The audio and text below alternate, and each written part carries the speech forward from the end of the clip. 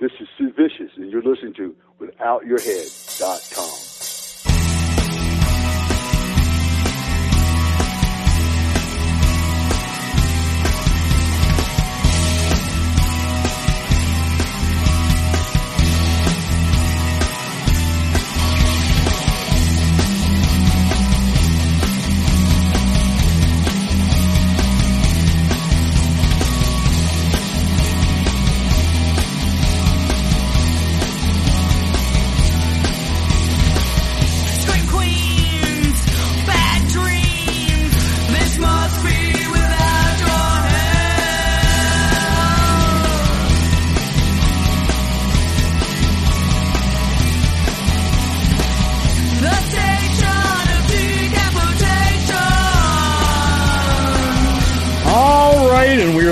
Here at the station of Decapitation Without Your Head, I'm Nasty Neil. I'm Treacherous Trista. Yes, and we have the fine people here from Parts Unknown, which we just watched the trailer, possibly twice. We have writer and director Rick Chandler. What's up? What's going on? It's good to have you here. And the holiness, Christina Costello. Hi, everyone. Hello. Which, not to spoil the movie, but as we talked about beforehand, she is not a demon. No, maybe inside, but not outside. I'm not convinced, but find out here. So, by the way, you guys can see Parts Unknown on Amazon Prime currently. It's very cool. You rent it. And so, first of all, what's this been like for you, Rick? Because I know that this is something you've been working on for a long time. And then I was at the premiere. It seems like a couple years ago. And then now distribution. So it's been like a long road for it to get out there to a wider audience. Yeah, it has. I think I probably wrote it in 2016. We shot it in 2017. I think the premiere was, probably the following year. So, it's been a journey. Yeah, that's very good. How did you get involved, Christina? I think, Rick, did you post a casting call? I don't even 100% remember. I just know the holiness description was like petite and thin and creepy moving. And I was like, I'm small. I could be creepy. I'm in. I'm going to try. I'm glad you added I can be creepy and just that I'm not creepy. Yeah, not all the time. Just, right. Depends on the moment. Uh-huh. And, here I am now. Yeah, so it worked out. Yeah, how did you know Rick before that? Rick, how did I know you? Did I meet you through this? I think I think you met me through this. Yeah, through this, right? Oh my! Okay. Honest, I didn't even realize it's been 3 years since this has started. I think I still feel like it's 2018, so I'm like 2 years behind us right now in my head. Yeah, it's been a strange last year here for many people. Yeah, it's like extra long right now. Yeah, things that happened last year to me seems like it happened like 5 years ago. Usually it's the opposite, Yeah. Yeah. So I'm just go right. You're going. No, you're going. Oh, I was just gonna say I think I'm stuck in 2018 because this year's been so bizarre. I'm just like ignoring that it's happening. Mm-hmm. It's pretty much. That's why you have the green screen there. You just plug in your own. Yeah, and I'm ready. Yeah, just I'm gonna project 2018 behind you. And that's that trick. I was waiting for something to happen with the green screen, but I should have done something fun, but I didn't want to be, creepy. So I was trying to maintain. All right. I think just the green screen works, so I like it. Yeah. So, but I guess for people who don't know, what is Parts Unknown about? Is that a question for me? Whoever wants to explain. But we'll go with Rick. That's a you. Yeah. That's a me. I was trying to pass it off to you because I don't want to explain it. It's a family of wrestlers. They're down in their luck with drugs and getting kicked out of the big federation for, doing various things. And, now they're fairly psychotic and they all kind of have their own motivations, but they're looking for this like bloodlust. And kind of the older kind of leader figure of the pack, Herman finds this demon, and he starts to kind of follow its orders. And, I don't think like the rest of the family really thinks it's real or it exists, but it's a really weird movie, very loosely based on professional wrestling, but it just Right. keeps getting weirder. Right. I assume this is the hometown of the Ultimate Warrior when I'm watching it.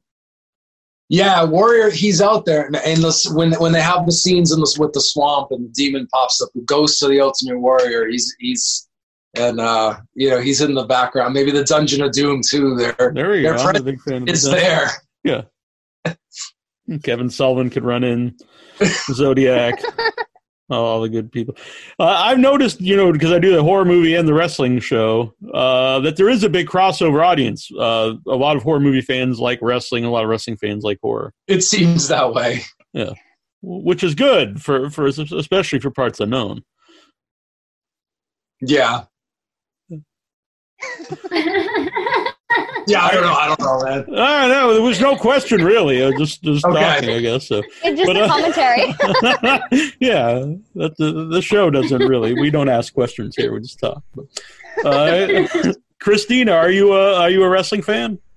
I loosely know things about wrestling. I'm not going to lie. I think it looks really cool, and people that wrestle have much more abilities than I have, as I'm on like a princess chair right now, so I'm not entirely a wrestler, but I think it's really neat, and seeing everybody like in the film actually wrestling was pretty wild. I just sat there and I was like, I'm really glad I'm the demon and I don't have to do that.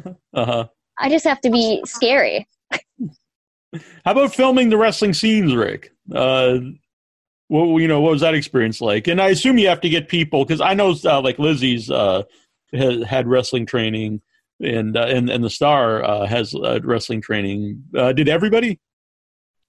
The people in the let's see, everybody in the ring did. Yeah, everybody you saw in the ring did. Sarah, Lizzie, and Will all did, and then I think anybody else who stepped inside had some kind of. It had Brian Zane was in it. He was a jobber in it. He's got a wrestling show, and he wrestled before he did the wrestling YouTube show. So, I guess they all did. Most of the other actors did not.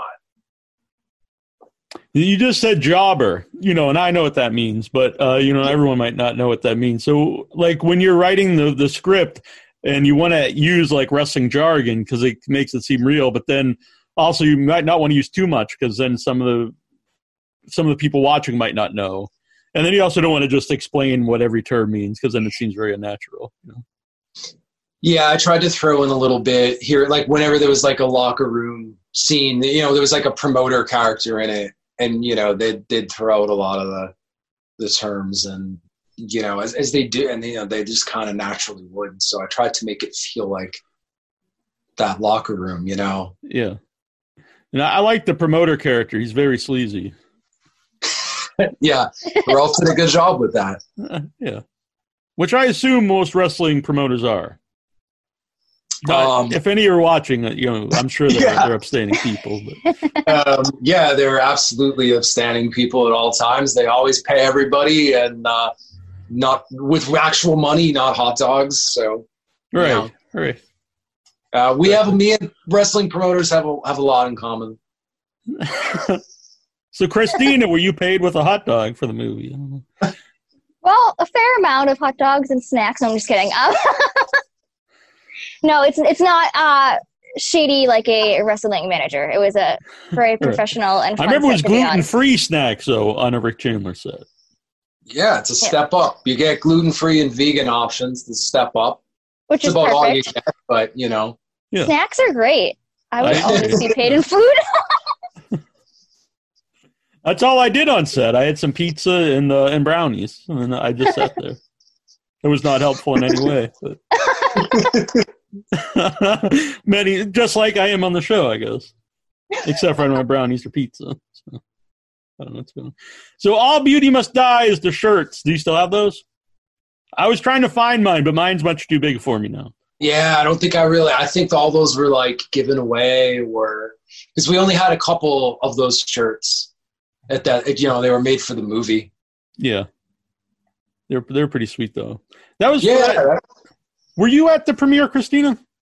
I was. Okay, so I might have met you because I feel, there as yeah, possibly. But again, I didn't look like a demon, so I don't think anyone knew why I was there. well. All right. That's true. Yeah, that's true. You must have blended in. Yeah. Who designed the demon? V Height, who was the key makeup or key SFX artist. Amazing job. I loved working with V. She is attention to detail is fantastic. It's a very fun costume. It was an experience being in it. Yeah. What was the experience like being in the demon costume, in the holiness costume? So the holiness costume was essentially, my whole face was covered and I had contacts that were pretty cool, but I couldn't really see out of my peripheral vision and I couldn't really hear. So a lot of it was just trying to feel out what I thought was happening. Uh-huh. So a lot of the movements that I end up making are just kind of like slight twitches from that. It was because the costume was a little bit heavier than I was expecting, but I think that's what made it look so creepy because the movements ended up being so inhuman because the costume made you feel not like a human. Yeah. Had you had any previous experience working in a costume? I've done full body latex costumes before, really? actually, and they also you can't move or breathe or know what's happening. So it's kind of just a feeling of like you really need to know what's going on and do a little bit of reading beforehand so you can respond based on the cues you hear. But it's fun. It's fun to creep people out and like creep around the set in the costume. I definitely scared some people just by walking by, I think. So yeah. When you were performing, did you know that Jake the Snake would be your voice? I think at that point I did, and I wasn't 100% sure what he sounded like at first. Okay. So I went and listened to a bunch of clips, and I was like, "Yeah, that's much better than my voice coming out of this," because I have a very childlike voice, and it would have been like a different way of creepy if you heard me go, "Oh, Beauty must die." Yeah. A little creepier. That's still work. Yeah, it'd be different. Yeah. And Jake the Snake is a very unique promo in wrestling because unlike other wrestlers who usually are very boisterous and loud, he talks softly. Yeah. Which I've had him on the show a bunch of times, and he always said it's because if someone talks slow or low, you have to pay attention, so you have to listen and see what they're saying, which I thought was very interesting. Oh, that is very interesting. Smart though, because you have to pause and put all your focus on the conversation. Yeah. And it sets them off from everyone else who's yelling and acting. Yeah. How did you get Jake, Rick? It's pretty simple. I just sent an email out to his manager and just made an offer.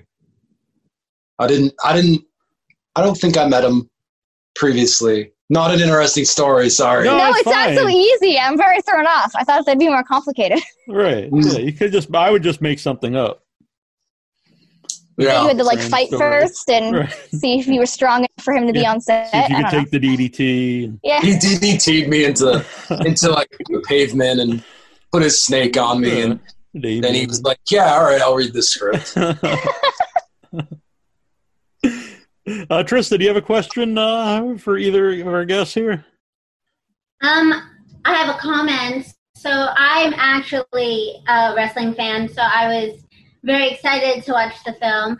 And then it opens with a guy wrestling in leather pants, which was blew me away. I was super impressed by the skill involved in wrestling in leather pants.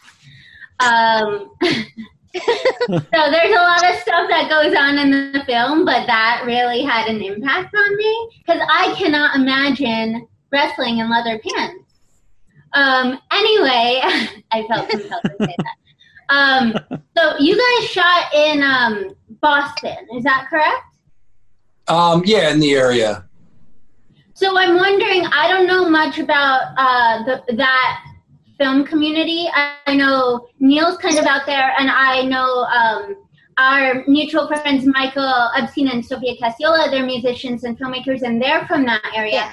But I don't know much about the film community. Can you tell me about it? Is there a thriving film community in Boston? God. I think that Boston's really unique where everyone's trying to prove themselves, because when you're in like a smaller market, I think a lot of people compare themselves to New York or LA. So everyone's trying to kind of figure out how to make your mark and make, it a unique Boston production. And I've noticed a lot of filmmakers, we use, take advantage of the fall, because that's a different season that they don't really have in LA. So a couple of projects I've been in, we've used the fall as like a step back, just because it's New England when you see the trees, just to kind of give it that mark.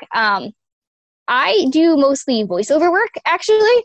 So it's a little bit of a different community that I'm involved with. But overall, what I've seen of the Boston film community, I think everyone's just, you got to try to prove yourself in a small market to prove that you can be, anywhere. And it's a cool experience to watch everyone be so passionate. Oh, cool. So there are a lot of passionate artists. Like before COVID, were there a lot of film festivals there? I know of a few that were around here. And I think that Boston's constantly, it was pre-COVID, kind of like growing to be a bigger market, because a lot of big movies will come shoot here too now. So I think it's a developing market where it's kind of constantly changing a little bit, but people are very passionate, and you either, leave Boston to try to go to LA to do something, or you try to bring LA to Boston, is the way that I see a lot of people approach it.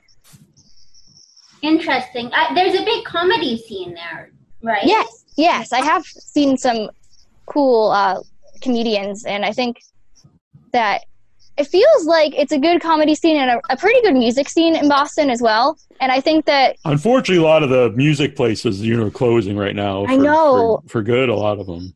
A lot of ones have been around for, decades. No, this has been so hard, I think, on creative people. I feel lucky that I do voiceover, because it's something that you can do remote, on your own, kind of. Mm-hmm. But it's cool to see people be creative and do, Zoom scenes, or, film on their own and then have somebody else film it and, cut them together. I think everyone's finding, workarounds. Rick, did you have anything to add about the Boston film scene? It's a lovely place with even better people, my friend. Because I'm here. No, I'm just kidding. Sorry. Excellent people. Top, the best, the biggest. Neil, the biggest, the best. Biggest. All right, the biggest. And I heard that. That's what I was told to say before I came on here. Mm-hmm. So I'm just making sure I get that point across. All right. Well, what is the name of your company, Rick? I know it used to be Boston Film Family. Well, it's still technically Boston Film Family, but we rebranded a little bit as Boston Undead. For, just moving in the direction of kind of a little bit more exclusively dark content and horror.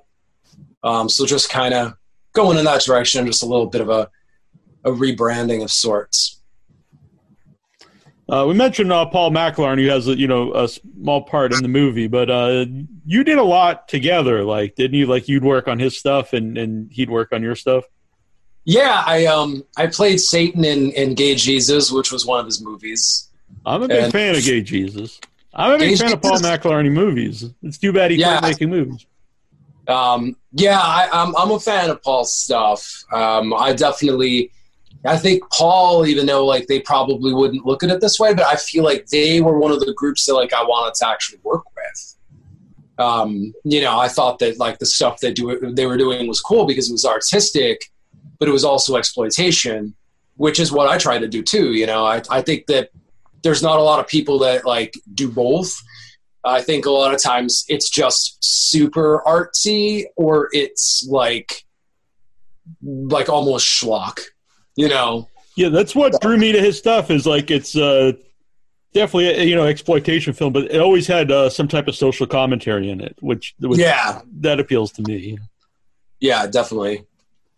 I mean, even Gay Jesus, just the idea, obviously it's trying to push buttons on some people, but if you watch a movie, it really actually follows the Bible pretty closely, except for Jesus happens to be gay in it. But it's a controversial movie. Uh-huh. But it was fun. I think they pushed the envelope. But let's see, when was that? Like 2016, 17. People were still kind of pushing the envelope. You know, especially with Parts Unknown, that was like our goal. Mm-hmm. You know, and now it's like things have changed slightly. You know, but interesting. Has that affected what people think of them? Since it came out. I think it's been a little bit harder to promote things, yeah, because we're in kind of like a weird market now where like somebody can take a sentence or they can take a character or like one frame and they could say that it means something and just post just that. You know, and people don't have to really, like, for instance, if somebody did that, like literally taking something out of context. Yeah, I feel like if somebody did that 4 years ago, it would have been like controversial, but it would have got eyes on the product. And now people are like almost kind of scared to do something, you know, like they almost don't want to get in the middle of like something that could be too controversial. Like even if the social message is fine, or, you know, it doesn't really matter what side of the political spectrum it's on, if it even is on a spectrum. It's more just like people just don't want to touch anything hairy now, you know? Yeah, I mean, I've not lately, but I used to get banned from Facebook a lot. That's why I had the backup account for similar things. But yeah, I understand. It's a weird world. Mm. So what's Wild Eye Releasing like to work with? I thought they were decent. I mean, they did a good job with PR and getting the movie out there to critics and stuff like that. You know, some distributors just don't. They just throw it in the wind and they're like, hey, hope someone watches it. Right. Now, Christina, when you said you started watching Jake's promos, did that affect how you moved or, you know, how you played the character? It gave me a key on that the note you made about his voice, that it's kind of softer. So it kind of, my initial idea was to be a little bit quicker with my movements, but hearing how slow he spoke and soft made me realize that moving slower would probably add to his voice tone and make it a little bit more like, oh, this is uncomfortable. I don't want to be around this thing longer than I have to. Right. So it definitely just made me realize the way my movement should have been, because I definitely initially thought like quick and creepy, and it made me realize that slow would probably match it a little bit better. Yeah. I don't think you were going to move too fast and all that. No, I didn't really realize how heavy it was going to be initially. Yeah, me neither. I wasn't sure.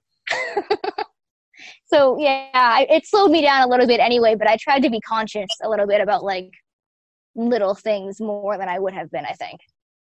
Rick was talking about, you know, the movie being controversial or pushing buttons and stuff. How about, because this is something I don't always think about, because, like, my family have always watched, like, really strange movies. That's actually how I, like, watch movies. But how about yourself? Like, your family and friends, have they seen the movie? And, you know, what do they think of you being involved in parts of it? My friends have seen it, some of my friends, and they all like horror. So it was kind of like a good crowd of friends to show. My parents are a little bit, actually, they'd probably think it was cool too. I think they just haven't watched it, to be honest. Oh, okay. But my sister really likes horror. So ironically, good. I like horror the least out of my family because I'm really jumpy. You're off the show now. No. Yeah, I know. I like the concept of horror. I like watching horror, but I'm like, all the lights are on and I might not sleep after, even though I've been in horror films and I know how that person did it. I'm still like, no, that one demon though, that one's real. Right. Now I'm nervous. I sometimes wonder if that's a better way, if you would enjoy, because I mean, I still like horror movies. I don't really get scared of them. That's not trying to be a tough guy or something. It's just I wonder if, like, you know, just if it would be more enjoyable if, like, I did still get scared of movies. You know what I mean? I don't know. I don't know the answer because I can't. Yeah, you know. I think about them more, and I think there's a few that I really like, but I definitely I watch horror movies with the lights on, even though that's illogical. I know it's not. Nothing's going to happen. But, yeah, I'm still terrified. No, I mean, I think that's part of why a lot of people like wrestling, too, is I always think people assume, like, people watch wrestling, they think it's real, and they're kind of like dummies or something. But my experience is the vast majority of people watch it because they're entertained. And just like there's people who get really upset, like when characters died in The Walking Dead or Game of Thrones. They didn't really think, that Rick was eaten by zombies, but they got into the character, and just like if you watch wrestling, right? Yeah, absolutely.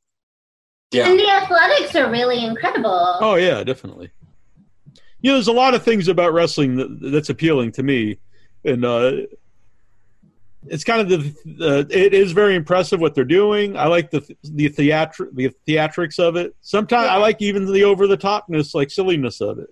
And then there's also some serious stuff there. I mean, I kind of like if you've ever seen Beyond the Mat when he tries to explain why he likes wrestling at the beginning. I always think that's like a spot on thing because it kind of just runs all the. There's nothing else quite like pro wrestling. It's really its own thing. And I like kind of all aspects of it. I think it's like one of those things you either kind of get it or you don't, because, like you said, a lot of like my friends will be like, I don't understand, what's so. It's like this match is like 40 minutes of guys just, they're stuntmen, and I'm like, no, it's there's such like a if it's done well, there's like a psychology behind it, and then there's like this backstage. All the dirt sheet stuff that's going on that like no one, I find that very interesting, how it's run and how it's promoted. It's a lot like indie film. Mm-hmm. And I mentioned like the words you used, jobber and juice use it and stuff. And just that whole aspect of it, it's like it's got its own language that goes back to the Carney days, which all of that I find really fascinating. Yeah. Yeah. Me too. And I'm sure that, not everyone's into that, but so how long have you been a wrestling fan, Rick? Oh, forever. Like since I was like 6. You remember like who were the first people that really you got attached to? Well, Jake the Snake for one. He was one of my favorites when I was growing up. Being a kid, I obviously liked Hulk Hogan. And I always I think as a kid, I always liked the big baby faces, until I was like a little bit older, and then got into,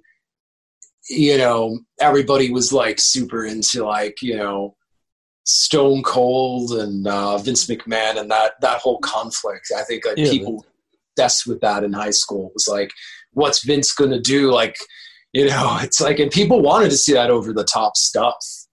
The Attitude Era. Yeah. People were obsessed. I graduated in '94, right before the boom period. So like, there was only like one other person who liked wrestling, and because it was like Doink the Clown era. So. Oh yeah. But I like that too. So, but Krista, I don't know if I've ever asked you who your favorite wrestler was. Oh, well, I too was a Hulkamaniac. But I really liked Rowdy Piper. That's my personal favorite, actually. Yeah. And I love They Live, as you know. Yes. How is Jake doing? What's up? You know how Jake the Snake's doing? Last I heard, he was doing okay. I have no idea how people are doing during this, global crisis, but prior to that, he was doing pretty good. He tweeted something I thought was really it was poignant, and some wrestling fans made fun of it, but he was talking about being so lonely during the. Saw that, yeah. Oh, God, people make fun of them? Some wrestling fans are jerks. Some wrestling fans are very kind of trolls, shall we say. Yeah. Not everyone. It's a heartless thing to do. I'm 100% with you. And it was. I mean, he's talking about, because he was clean. He's been clean now, but he had to, during quarantine, especially when it first started, he couldn't do anything, and he was in a hotel room and no one to talk to, and he's like, he had urges to, to do things, and I thought, I can, I totally understand that. And it was really sad, and I guess he did what he could to stay clean. But if people don't know, he's currently part of AEW wrestling on Wednesday nights. Oh, wow, that's really great, actually. Yeah, he's. I hope those people feel really good about like making fun of someone for struggling. Yeah, it's. I agree with you. It's very. It's a weird world out there. There's many times I think about quitting the wrestling show because of people like that, but there are a lot of actually nice wrestling fans. So it's not I feel so defensive of Jake the Snake right now. I know, I'm with you. Mariella here says she was a big Captain Lou Albano fan. Oh, wow. Before I lost a lot of weight, people always said I looked like a lot like Captain Lou Albano. I can see that. I can see that at one point. It's a huge compliment. But I know I like Lou Albano. Maybe I get some rubber bands in my cheeks. Yeah. For people who don't know, he used to pierce his face with rubber bands. So it's a look someone needs to bring back. Maybe I gotta do that. Yeah. So, what made you decide to you love wrestling, you want to do a wrestling, themed horror movie? Like you said, it's not like you don't have to be a big wrestling fan to watch the movie. True. Yeah, I always wanted to do like a wrestling horror movie because I thought like the world of wrestling.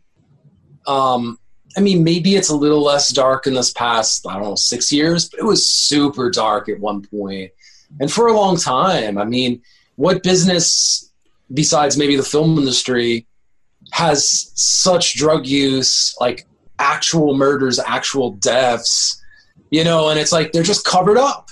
They're covered up for business, and I'm like, if I could take that darkness and put it into a horror movie, which is supposed to be dark, I'm like, the two things kind of went together. And then, because it's a Rick Chandler movie, it had demons in it. It made no sense. But, that was the idea.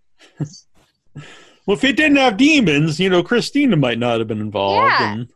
That's true. So sad. Yeah. Yeah. So you need to. By the way, you said it's a Rick Chandler movie, and I know, even I don't know spoilers, but stay after the credits if you watch other Rick Chandler movies. There is characters that are throughout the Chandler universe, I guess we'll say.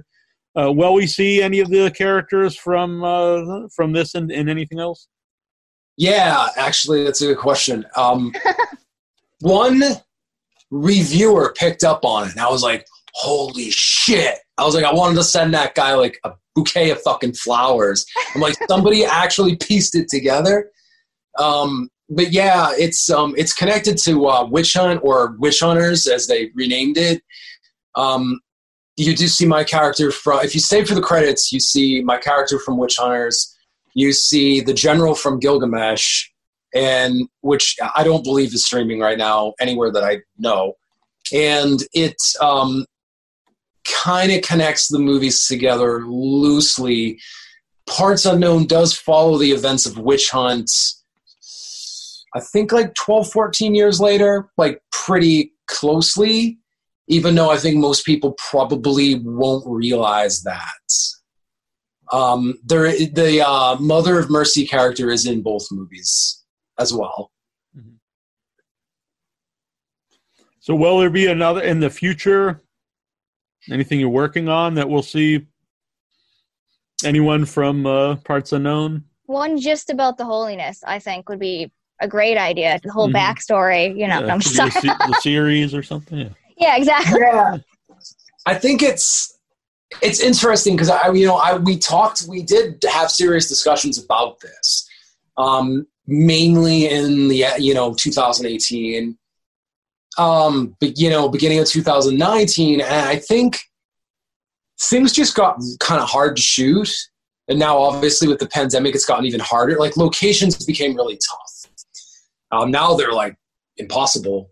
So I think it would be really hard, I think, to do a movie that might be on that grand scale of things. But it would be really cool to pick up the story.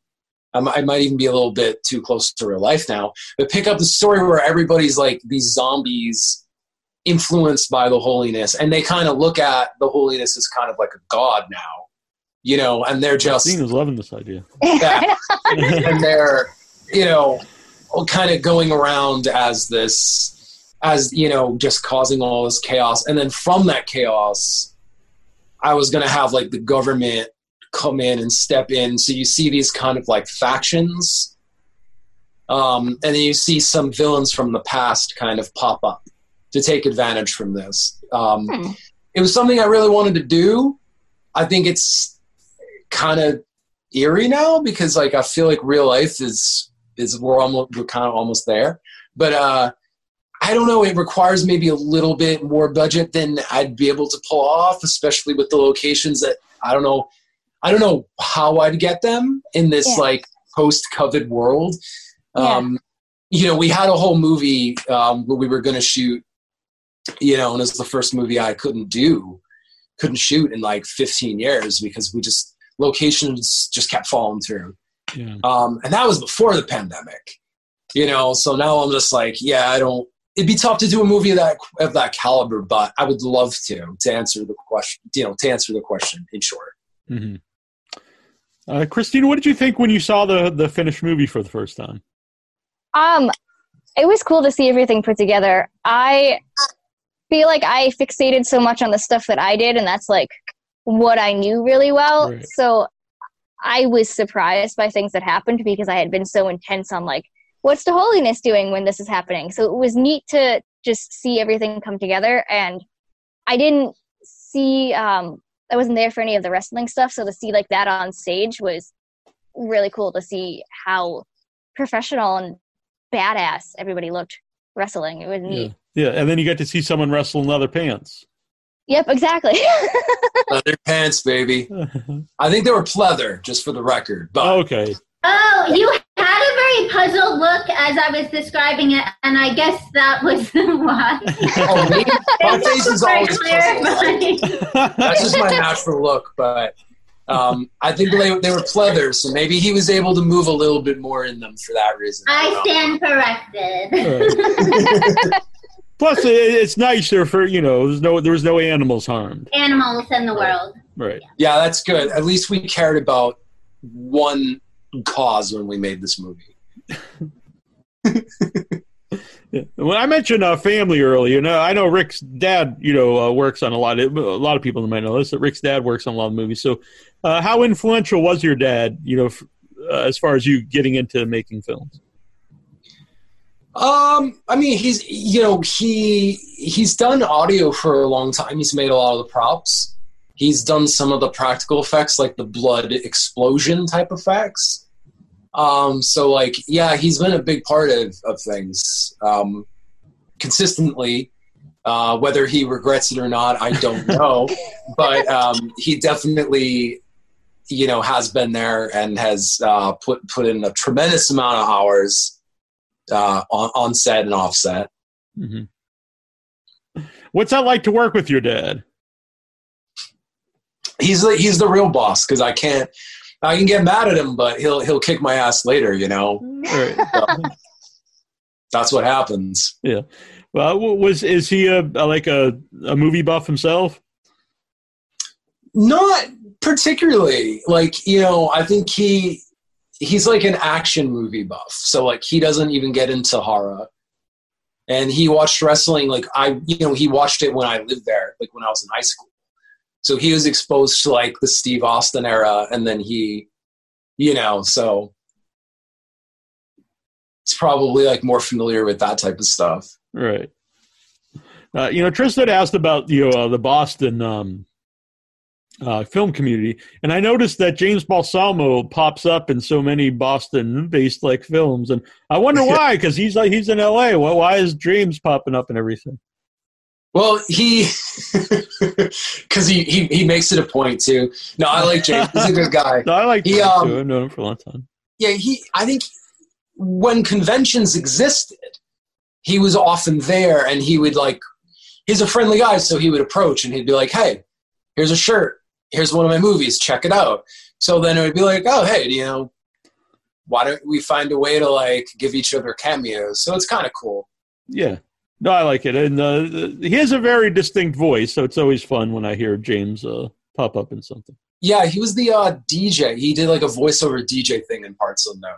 Right, yeah. Yeah. Yeah. He even has a small part in a movie that I was part of in February. So he just pops up in everyone's stuff. Yeah, he kind of does. He's like the Lloyd Kaufman of our time almost. He just pops up in like every like B movie, every like Yeah, exactly. I don't blame him. So, how about Lloyd? Have you ever done anything with Troma? A short that I produced and acted in was on Troma TV, but I did not work for them directly. Yeah. Seemed like you could be a good fit. I'm surprised I've never worked with them directly. It's just I don't know, just like it just hasn't happened. Yeah. That's how I met Paul, who I met you through, and Michael through, and lots of people through. But when I met Paul through Troma and Lloyd. Yeah, that's true. Yeah, well, I think Troma put out Honky Holocaust. I think. Yeah, that's how I met. One of their movies. Yeah. Which, like you're saying, that I thought Honky Holocaust a very funny movie, and also has a lot of social commentary. But I think today it's, even though it's not racist at all, I think people would see it that way because of the use of the language in the movie. It's the association and the stigma that it's because I feel like I understand that. I feel like a lot of my movies from that era too, like somebody would take lines out of it. Even if a villain said certain stuff, people would be like, why was that there? And it's like, well, it's not like promoting that language. It's not promoting the negativity. It's just part of the plot. But I think that like Honky Holocaust, like did it like bash KKK? Oh, definitely. Yeah. It's an anti-racist movie. That's the whole message absolutely, of it. Yeah. But you're right. Like people would take like that one line out of it and try to create like a black cloud, so I understand, or like, a stigma. And I think it's because of that. And that's what I was saying before. It's getting so hard to make these like B movies that stand out because you can't compete with Netflix and their like constant stream of like boring ass $250,000 slasher movies that are just like, all right, we've already seen that. They're cookie cutter. Mm-hmm. When I first got Netflix, they had a lot of independent horror films, but it seems like there's nothing there for, like, as far as like indie horror. Not really much horror at all, but yeah.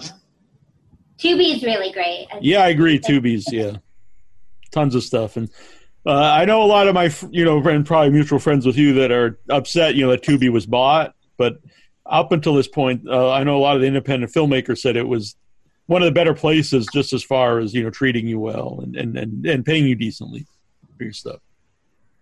So I don't think I've had anything on there, but I did hear good things about it. That's unfortunate to hear it was bought, though. Yeah, hopefully they say they won't change anything, but, who knows. Okay. Yeah. So, so far they still do have all kinds of really bizarre stuff out there that you can't find, anywhere else. And it's, and it's free for to view. You get a little ads, but who cares about a couple ads? I don't know.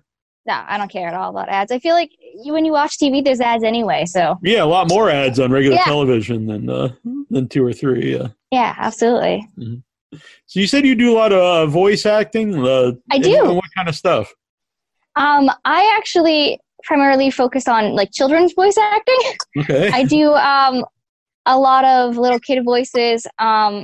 Most of the stuff I audition for are either like really small female voices that are like, "Hi guys, brush your teeth," or it's like that generic anime boy voice where it's like, "Hey guys, I'm a boy." It's like that raspy kind of voice. But I mostly do stuff geared for children. Right now I do a lot of educational videos for little kids about brushing your teeth or being nice to each other. I've had some cool opportunities. I've done some horror video games, actually. Oh, really? Where I get to play a creepy kid. Is the character's name is just creepy kid. So I have a type, I guess. No, I think that's cool. And I always wonder, like, it seems like a hard world to get into. Like, oh, definitely. I don't know if you want to talk about that, like how you get into that. So a lot of stuff for voice acting kind of comes down to, it pays off to have like traditional acting experience because people see it as you've already been exposed to that kind of world. I built a home studio. My boyfriend built most of it. I'm not going to take credit. I bought a microphone. But we have a home studio. You have to be able to connect with your clients so they can like live direct you. A lot of people, if you don't have an agent, I'm fortunate enough to have someone like vouching for me, but Twitter is a really good way to get into voice acting. There's a ton of indie calls for video games, for indie cartoons, for YouTube. There's kind of like a little like underground Twitter community for like giving people chances to get in. Interesting. That's how I found my way, was just searching on Twitter one day, and I found a pretty good job, and I'm still doing it. Yeah. When you do voice acting, do you always see the character that you're doing the voice of beforehand? No.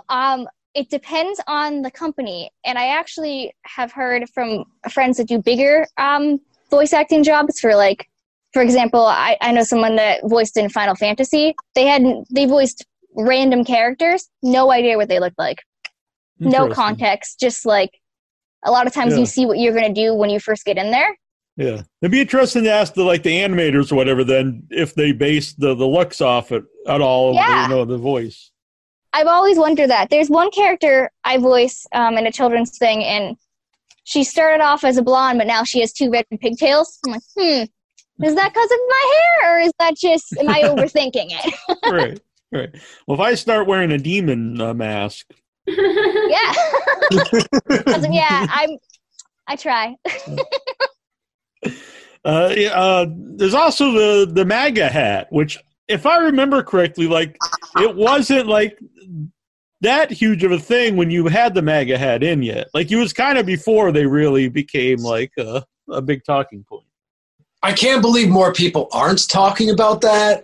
I can't believe that has not come. You're the first person that's actually brought that up. Really? Yeah, and I'm very surprised. Because, one of the members of the Von Strasser family in the movie wears a MAGA hat, which kind of implies that even though this movie takes place in the future, it's possible Trump was still president. And I don't know, just am I psychic? Are we heading towards that now, Neil? Because that's obviously, hopefully not. When we did it, obviously it was supposed to be funny. It was like the Von Strassers were crazy.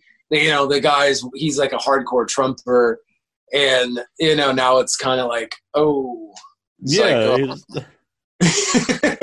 It's funny you say that, because recently I was like cleaning out and I found this pin that I got at a Mad Monster, and it's Trump as Superman, and it was like this, and I found it at a convention because I thought, and I just kept it because I thought it was so stupid, because at the time I thought like, well, who's ever going to vote for this idiot? And then I look at it now, I was like, oh God, the people did vote for him. I laugh, but it's So what was the decision to put him in the MAGA hat? Why did I put him in it? Is that what you said? Yeah. So, that character, it's funny because of the way things have gone in let's say this past 6 months. The character he would be one of those people that would be protesting masks and not wearing one. And, he would be in the front line of like,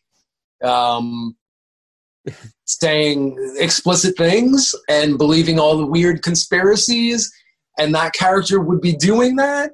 And it's funny because it's like, again, those are the people that you see often wearing the red caps and the red shirts and the, like kind of culty people I block on Facebook. Yeah. People you got to block on Facebook because they get very weird and talk about demon sex and the New World Order and not Scott Hall. Yeah, right. Yeah, I get surprised every time I go on Facebook because I used to think like, oh, all this stuff was just jokes, and then I was like, oh, these people actually really believe this. Yeah, that's the messed up part about the Von Strassers is they were supposed to be kind of like tongue-in-cheek psychotic, and now they're kind of becoming people you almost see on the internet, and it's scary a little bit. It's a little wild. It is, yes. It's very weird times. I have some notes here. Nipple severing. So what was it like to sever a nipple on screen?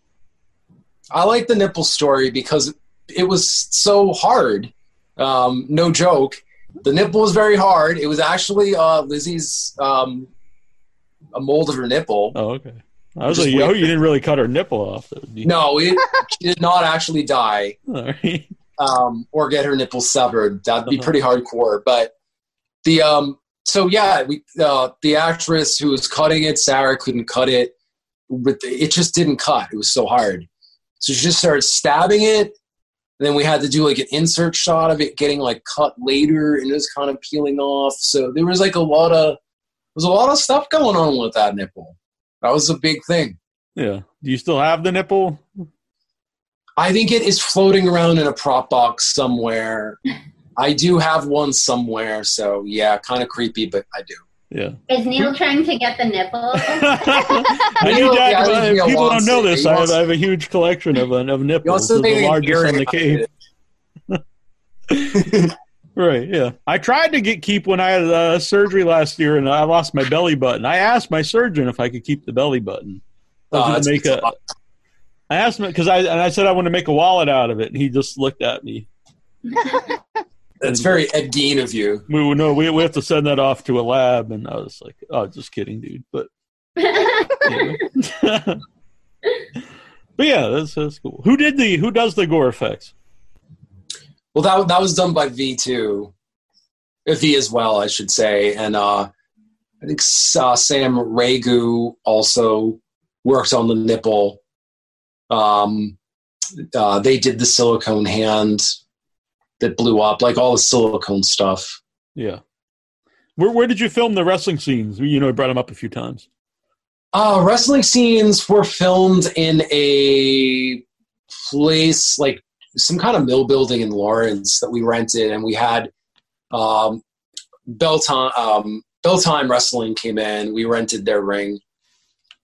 They set up, and it was a very expensive day. Probably the budget of that one day was the entire budget of Witch Hunt, which is like totally messed up. So glad it happened. So I don't even know what the question was, but yeah. No, filming the wrestling scenes, where they were filmed. Yeah, it was filmed. It was like a warehouse somewhere. Dude showed up, let us in. Very shady. Like cars kept coming in the parking lot and just like observing us. I think they thought it was a drug deal or something. I don't know. Yeah. I always see, on your Facebook, you're going around like cool locations, and you're doing photography and stuff. When you do that, do you ever keep places in mind? Like, hey, this would be a cool location to film, a scene in the movie? Yeah, I think it's tough some of the places I've been in recently, I've either been there illegally or it'd be tough to get a crew of like 30 people in there. There's no bathrooms and stuff. But yeah, shorter content, which may be the direction that I'm forced to go in anyway, because of COVID and just the insanity of the world and people. So I feel like, yeah, it's been pretty good. I've been kind of like going to, mental asylums and stuff, but I was recently kicked out by the police. Oh, really? Yeah. That's unfortunate. Was there a story there? Like, how did they find out you were there? Go on. Yeah. How did they find out? Yeah. Yeah. We walked in, and I've been there like 3 or 4 times, and then but some idiots were setting off fireworks, I guess, for the 4th, and then I think they were like burning things, just being dumb. And, I went in just to do photography and film stuff, just being, an art nerd and whatever. And I wasn't there to destroy things, but the cops were already there, and they were there when I got there, and the guy came out, and it could have gone a lot worse than it did. I kind of distracted the guy. I had like a little cell phone gimbal, and I'm like, yo, look how cool this thing is. And he just couldn't stay mad because he liked it. But he was pretty pissed. He said the place was radioactive and we needed to get the fuck Oh. Oh, okay. Well, maybe he's trying to be nice then. Yeah. Have you run into that before? I don't want to keep bringing up Paul, but I know Paul's, had some run-ins when he's filming things. Yeah, there was a couple times. Once in Brockton, we were down a dead-end street in front of somebody's house, and the cops came. We had a prop gun, and that could have gone a lot worse. I think the worst time, I was in South Boston breaking into a building on a roof for a movie as an actor. I will say as an actor. And, the police showed up and, I did not know they were showing up. I didn't know they weren't actors. So I was breaking into a building, and I had a prop gun, and I just turned around, the cop was there, and he didn't have a gun pointed at me. He was just down at his side, and he was like, I assume this is for a movie. And I'm like, who the fuck are you? And he's like, I'm like, oh shit, I'm going to get shot. I'm just like, yeah, I'm an actor. But luckily he already saw people downstairs, otherwise I feel like it may have gone a lot worse. Well, I'm glad that you're here. Yeah. It would have been kind of cool to get shot and not die. Because then I could be like, I took one for the team, but. Right. Only if they filmed it, right? It'd be great production. I agree with Trista, yeah. Wow. That would have been something. Yeah. When we used to do, weird thing, I always said, try to, if anything happens, make sure it's on camera. Make sure you film it, at least then, you get some hits off YouTube. Yeah, you can always put it on YouTube. But, yeah, luckily we never got into serious trouble that I can recall. Mm-hmm. Well, that's good. So, Parts Unknown, it's on Amazon Prime. The physical copy as well? Yeah, on Amazon.com, I think you can buy a DVD as well. Is there any specials on that, do you know of? Yeah, actually, there is. There is a scene that is removed from the streaming because it was the worst scene in any movie of all time, including my own movies. And yeah. Did it involve a barbed wire bat? It involved a razor blade dildo. Oh, all right, yes. I thought that wasn't in the, because I saw that in the premiere in the theater, but I didn't think it was in the version I saw again recently. No, it's luckily I had the foresight to cut some of it out, and I am very glad that I did, because I just feel like it may be excessive violence. Again, there's people that love excessive violence, but there are also people that maybe that was pushing some buttons. I mean, it was pretty bad. So it is on the DVD, though. I think so. I do think some people walked out of the theater during that scene. They did. I think that was the only time in my life where I said, oh shit, maybe I went a little too far with something. So, yeah. So what was the decision then? How early on was the decision to cut that scene? I had a couple people tell me I really liked the movie, but that scene, come on, and they kind of said that, and I was like, all right. I was like, maybe society, and maybe rightfully so, this was pretty bad. I'm like, maybe we're moving away from depictions of extreme violence. Maybe we're getting away from the Japanese horror, Ichi the Killer type stuff at this point. I mean, maybe in other countries they're still into it, but maybe America's getting away from it. And then, I was like, kind of like, maybe I should cut this down. Because people were like, why is it so long? Why is it friggin' 3 minutes? And I said, well, that's the realistic time it would take for someone to die from that stab wound. And they were like, oh, dude, we didn't want to see it for 3 minutes. And I'm like, okay, I've heard this enough. I'm like, I'm going to cut it down. And I'm like, I'm not going to take it's still in the movie. It's just like quick. Yeah. Yeah, I remember. I thought maybe I just remember it wrong, but I remember it being a much more graphic scene when I saw it at the premiere. It is bad at the premiere, yeah. Yeah, it was. Yeah, very good. Christina, where can people follow you to see what you're up to? That's a good question. If you want people to know, I don't know. Maybe you don't want. Yeah, I'll go for it. Yeah, no, they can know. I use Twitter for voiceover. So it's Tina Time VO for voiceover. Very creative. Or Instagram is Christina the Actress. So creative. I think it works. I'll remember. Thank you. You're very welcome. And where can people follow you, Rick?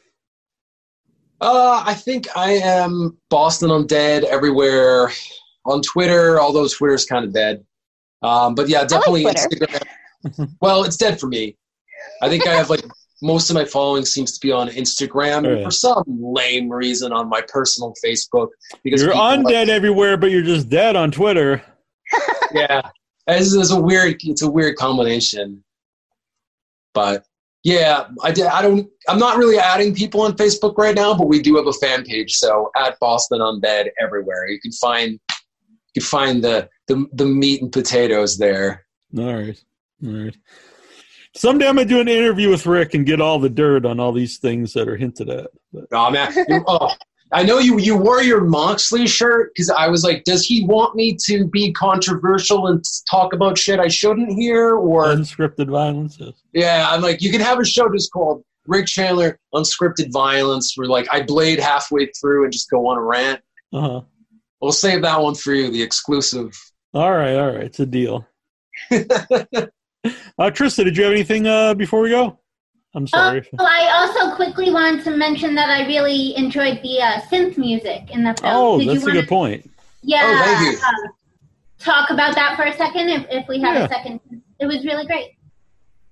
Thank you. I actually was a very heavy influence on the film itself. Was just like the dark wave type of music, and the composer did a really, really good job, I think, creating that.